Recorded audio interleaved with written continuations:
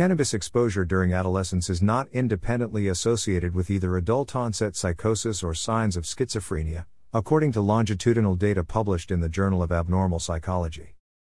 Researchers affiliated with the University of Minnesota Institute of Child Development assessed the relationship between adolescent cannabis use and adult-onset psychosis in a longitudinal co-twin control analysis. Scientists identified no dose-response relationship in models that compared the greater cannabis using twin to the lesser using co-twin with respect to psychosis proneness in adulthood.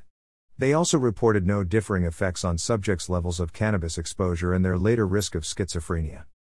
Researchers reported, epidemiological studies have repeatedly shown that individuals who use cannabis are more likely to develop psychotic disorders than individuals who do not.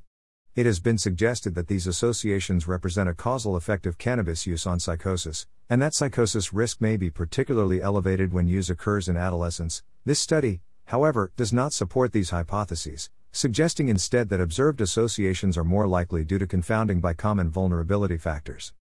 They concluded, THE results suggest this association is likely attributable to familial confounds rather than a causal effect of cannabis exposure. Our results suggest that the threat of potential harm to adolescents via meaningful increases in risk of long-term psychotic illness may be overstated. Thus, clinical and public health interventions aimed at decreasing the prevalence and burden of psychotic illnesses may benefit from focusing their attention elsewhere.